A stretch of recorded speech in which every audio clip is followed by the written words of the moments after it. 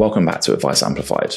In this episode, our guest is Asif Naidu. And when I look back on it, that actually really sped up some of the transformational change that we wanted to put through. Is modern advice effective? What's next for the industry and how do we get there? We talk about Asif's journey with fiscal engineers, the challenges and the disappointments. I don't think you're going to get any business that grows without creaking. I really hope you enjoy this episode. Please subscribe on your streaming platform and don't forget to check us out on TikTok, Instagram and YouTube at Advice Amplified.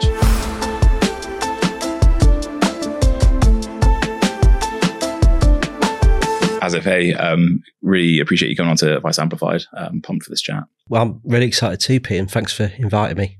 Not at all. So I was thinking a lot of what we talk about with advice firms, there might be some point of excitement from the leadership or some opportunities or challenges with the business. And so often, from the outside in as a tech provider, we kind of have concerns about the ability to execute and how well led the business might be and, cultural change and all those kind of problems that are fundamental to doing anything exciting. And I know you've been on a really interesting, exciting journey with fiscal engineers. So I figured it'd be cool just to dig into that and sort of learn a bit more about it. Well, I joined Fiscal Engineers 5 years ago. I did a bit of consultancy work for them first. I went in and did a bit of a drains up exercise to understand what the business needs to do to become more efficient. It was a really effective business, provided a good service to clients, but it wasn't necessarily as efficient as it could be. Quite a clunky machine, as I call it, quite ironic given the name. And I went in there and did an assessment of what needed to do and managed to have my arm twisted to join full time as Chief Operating Officer. So I joined second week of March, I think it was, of what would that have been, 2020? Yeah, right on. Right at the very beginning. So, all these plans that we had to start to streamline the operations of the business had to get thrown out the window. And when I look back on it, that actually really sped up some of the transformational change that we wanted to put through fiscal engineers at the time, because we had no choice really. So it's been a crazy 4 years, doubled in size, like I said, in every single metric. But we've really, I would say, and I'm biased, the business has transformed. It looks completely different. And that journey has led to where we are now, being part of a really fantastic larger group, which is Progeny. Yeah. I remember this is harking back to when you started talking there, but I remember at the time there were so many memes going around, wasn't there, about, which of these three options was the instigator of your digital change? And it was clear strategic direction, this or COVID. And there was so many businesses at the time that it was like a great springboard, wasn't it? Into the kind of journey you articulated there is really, I think really interesting, that idea that you've got a strong, well-performing kind of maybe family run business or this nub of a really cool thing, but then transforming that into an enterprise is a really conceptual pivot, isn't it? I wondered what's the trigger point for making a sensible thing to do, and where do you start? What was the trigger point? I don't know. Shane bringing somebody like me in with my background. I mean, my background really well. Working in a large organisation, having to deliver change constantly, and having an understanding of how different businesses work. I think the trigger, it'd be wrong of me to say me personally, I was the one that was the trigger. I think Shane, the founder, must have thought we need to bring somebody else in or somebody new in to take us on this next journey. I'm not sure during my tenure there was a trigger that I thought, right, let's go. Yeah. Because I think when I joined, it was always about, we need to go at this. Yeah, it's there's something here, and actually we've got to fundamentally do something different to what we were doing before if we're going to hit that next kind of. Absolutely. Yeah. The fiscal engineers had bobbed around the AU, the 300, 400 million AUM mark. I joined when it was 19 years old, and we've added as much AUM in 4 years as what was built up in the 19 years. Yeah, the hard work, I can't take credit. The hard work was done, and it gets easier as you get bigger. The referral network and that sort of stuff looks after itself. but it needed a catalyst. It needed the operations in the background to be able to support that growth. And bloody hell, it was hard work, and it creaked at times, and it still does creak at times, but we know it can creak within boundaries that we can control and that we feel comfortable with. I don't think you're going to get any business that grows without creaking, and you're going to feel uncomfortable at times. Yeah. And is the starting point for that? 'Cause, you mentioned a couple of times that sort of understanding the lay of the land, and a lot of businesses we see, that haven't gone through that kind of change and professionalization would probably struggle to answer questions like, how long does it take to bring a new client in? What are the steps that happen? Yep. Who does those steps? Yep. How many more clients could we take on? Yep. So was there a process that you went through to sort of get it all on the table, understand it, and then with that visibility, re-architect it? Or? Yeah. No, we absolutely went through that process. I mean, fiscal engineers, Shane is a big advocate of data and understanding, hence the name fiscal engineers. You measure twice, you cut once. That's his ethos, and it's served him really well, and it's the bedrock of the business. So it had processes laid out, high level wealth management consulting process of this go through to when somebody joins, but also it had some underlying operational processes, I'd call it, but they hadn't been looked at for a while. We went through a process of actually, let's look at all of these processes and where is the waste? What are we doing unnecessarily? And what is the value point for our client? Because it's all fiscal is all we take the approach of outside looking and say our processes are built around what our client expects, not our own internal SLAs. So we under promise over deliver rather than the way around, and we don't have internal SLAs. We say to the client, this is when you're going to get it. Are you comfortable with it? And then we deliver to that expectation, if not better. So we remapped all of our processes, and I'm of the view that you can have a process which is 100 steps long. You've probably heard me say this loads of times when we worked together at Mattioli Woods, but there's probably only ever 10 value steps in there, and they're never going to change. In our industry, financial services, when you boil it down, is a pretty simple industry. There's not going to be that many value steps, but they're really, really important. And those are the bits that you should measure. The 95 steps that sit in between will probably change over time, different technology, integrations, all that sort of stuff, different ways of working. So how can we minimize those 95, but how can we highlight the real 5 or 10 value points, which we called milestones? These are the points in our process we've got to make sure we're nailed on with, and we measure that. Is that stuff like onboarding a new client, that preparation around like a client meeting, or? Yeah, so that's a really good example. So, if we've got an onboarding a prospect and we know we've got a meeting, the milestone is, well, first of all, agree to the date of the meeting, and then the first milestone will be we've got to make sure we've got everything prepared for that meeting that happens. Or if the client wants it the day before, we have it done the day before. You might have 10 steps that lead up to that, but my argument is we could do all those 10 steps the day before you need to deliver it. That's not great, that's not controlled, but it doesn't impact the fact that you've got to deliver it on that particular day. So we still do measure the 10, but the real key bit is that final bit where we're saying, right, this is where we're going to deliver to the client, this is the expectation that they've got of us. And we did that across all of our processes, built it into workflow, now measure it on Power BI. So we've got a real good understanding of all the work that flows through the business, what stage it's at in the process, who it's sat with, are we likely to miss the date that the client is expecting it, and are we going to deliver it before? From my perspective as a COA, that's sort of been really helpful, because the press of a button, it's not quite that simple, but we've got a shed load of data that I know we can pretty much work out where something is at any point in time. Whether it should be there or not is a different question, but at least we can see it's there. I wonder in that journey, because you've ended up in such an awesome place. Was there anything on the way through that you probably anticipated being easier than it was, or like was really one of those surprisingly difficult or annoying kind of unexpected rocks in the river? Yeah, I think I look back on it all, and actually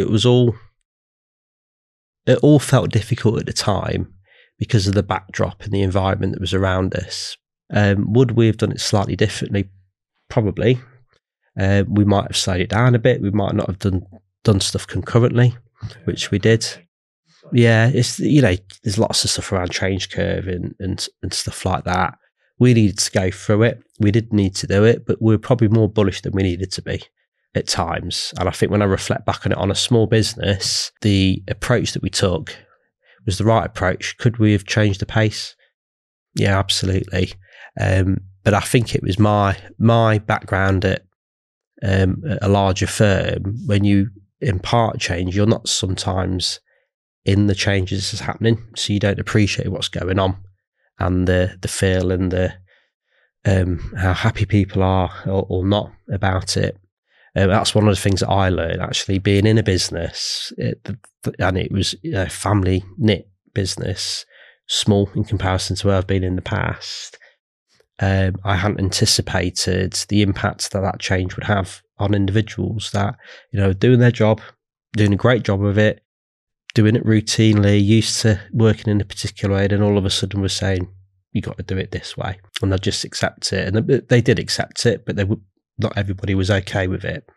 And I think that was the thing that I didn't anticipate. And I struggled, as a business, we struggled with. But we struggled through it together. And we've come out the end, much better for it. Yeah.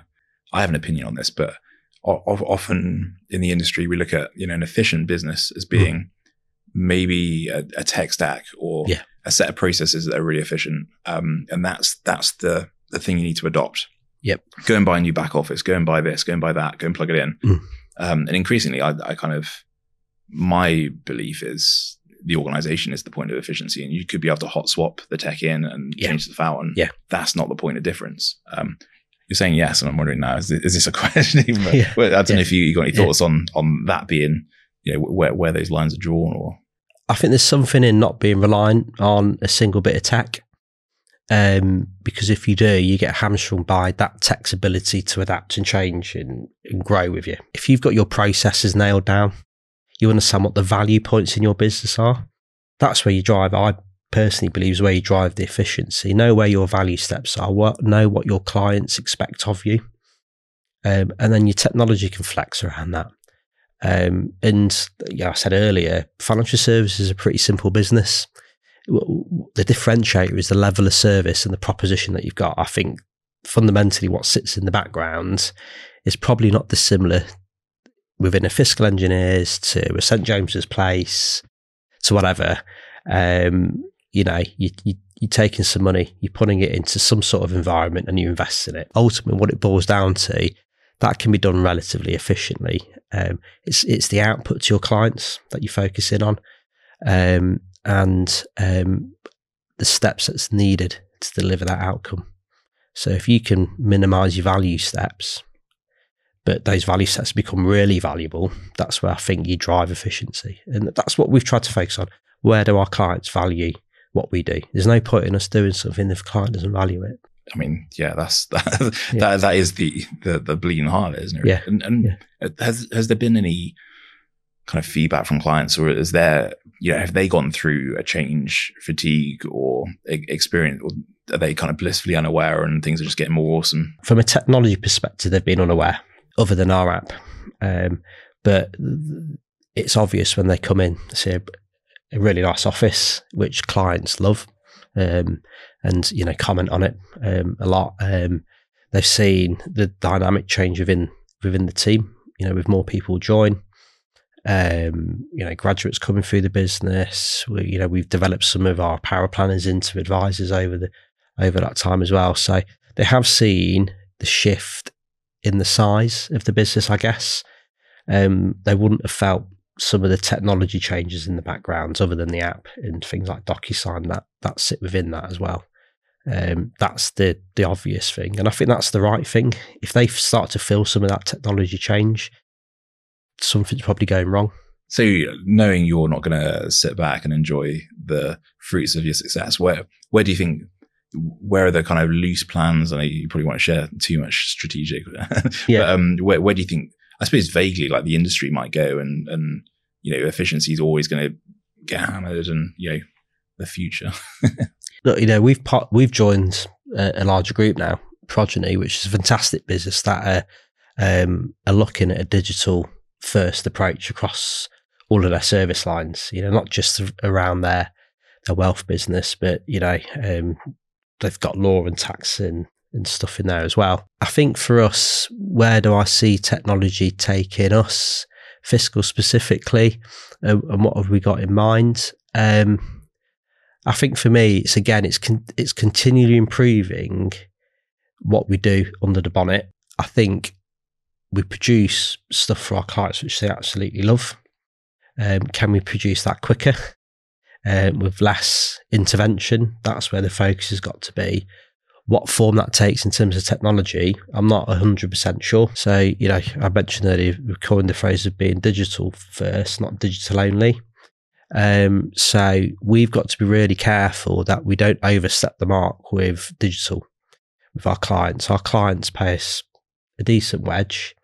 They expect a high-class service which we give them. It's personal to them. If we start to implement too many digital touch points with our clients, then we lose what's unique about Fiscal Engineers and what's made it so successful. So I think absolutely there's got to be some change in the background to make the production and the journey of our outputs better. Should the client benefit from that? Absolutely they will, because instead of us saying 2 weeks and getting it in a week, we can say 2 weeks and get it in 3 days. But it shouldn't change their experience and what they're touching and feeling of Fiscal Engineers. But I think every firm, if they've got their proposition right, that's what their focus should be on. We think our proposition's pretty good. So I think with that, it's really interesting, and perhaps wrapping up into a question around how you perceive change in the industry and the future. Do you see gradual iteration of small steps forward, adding up over time, or is it more like these big lurches forward that you're expecting?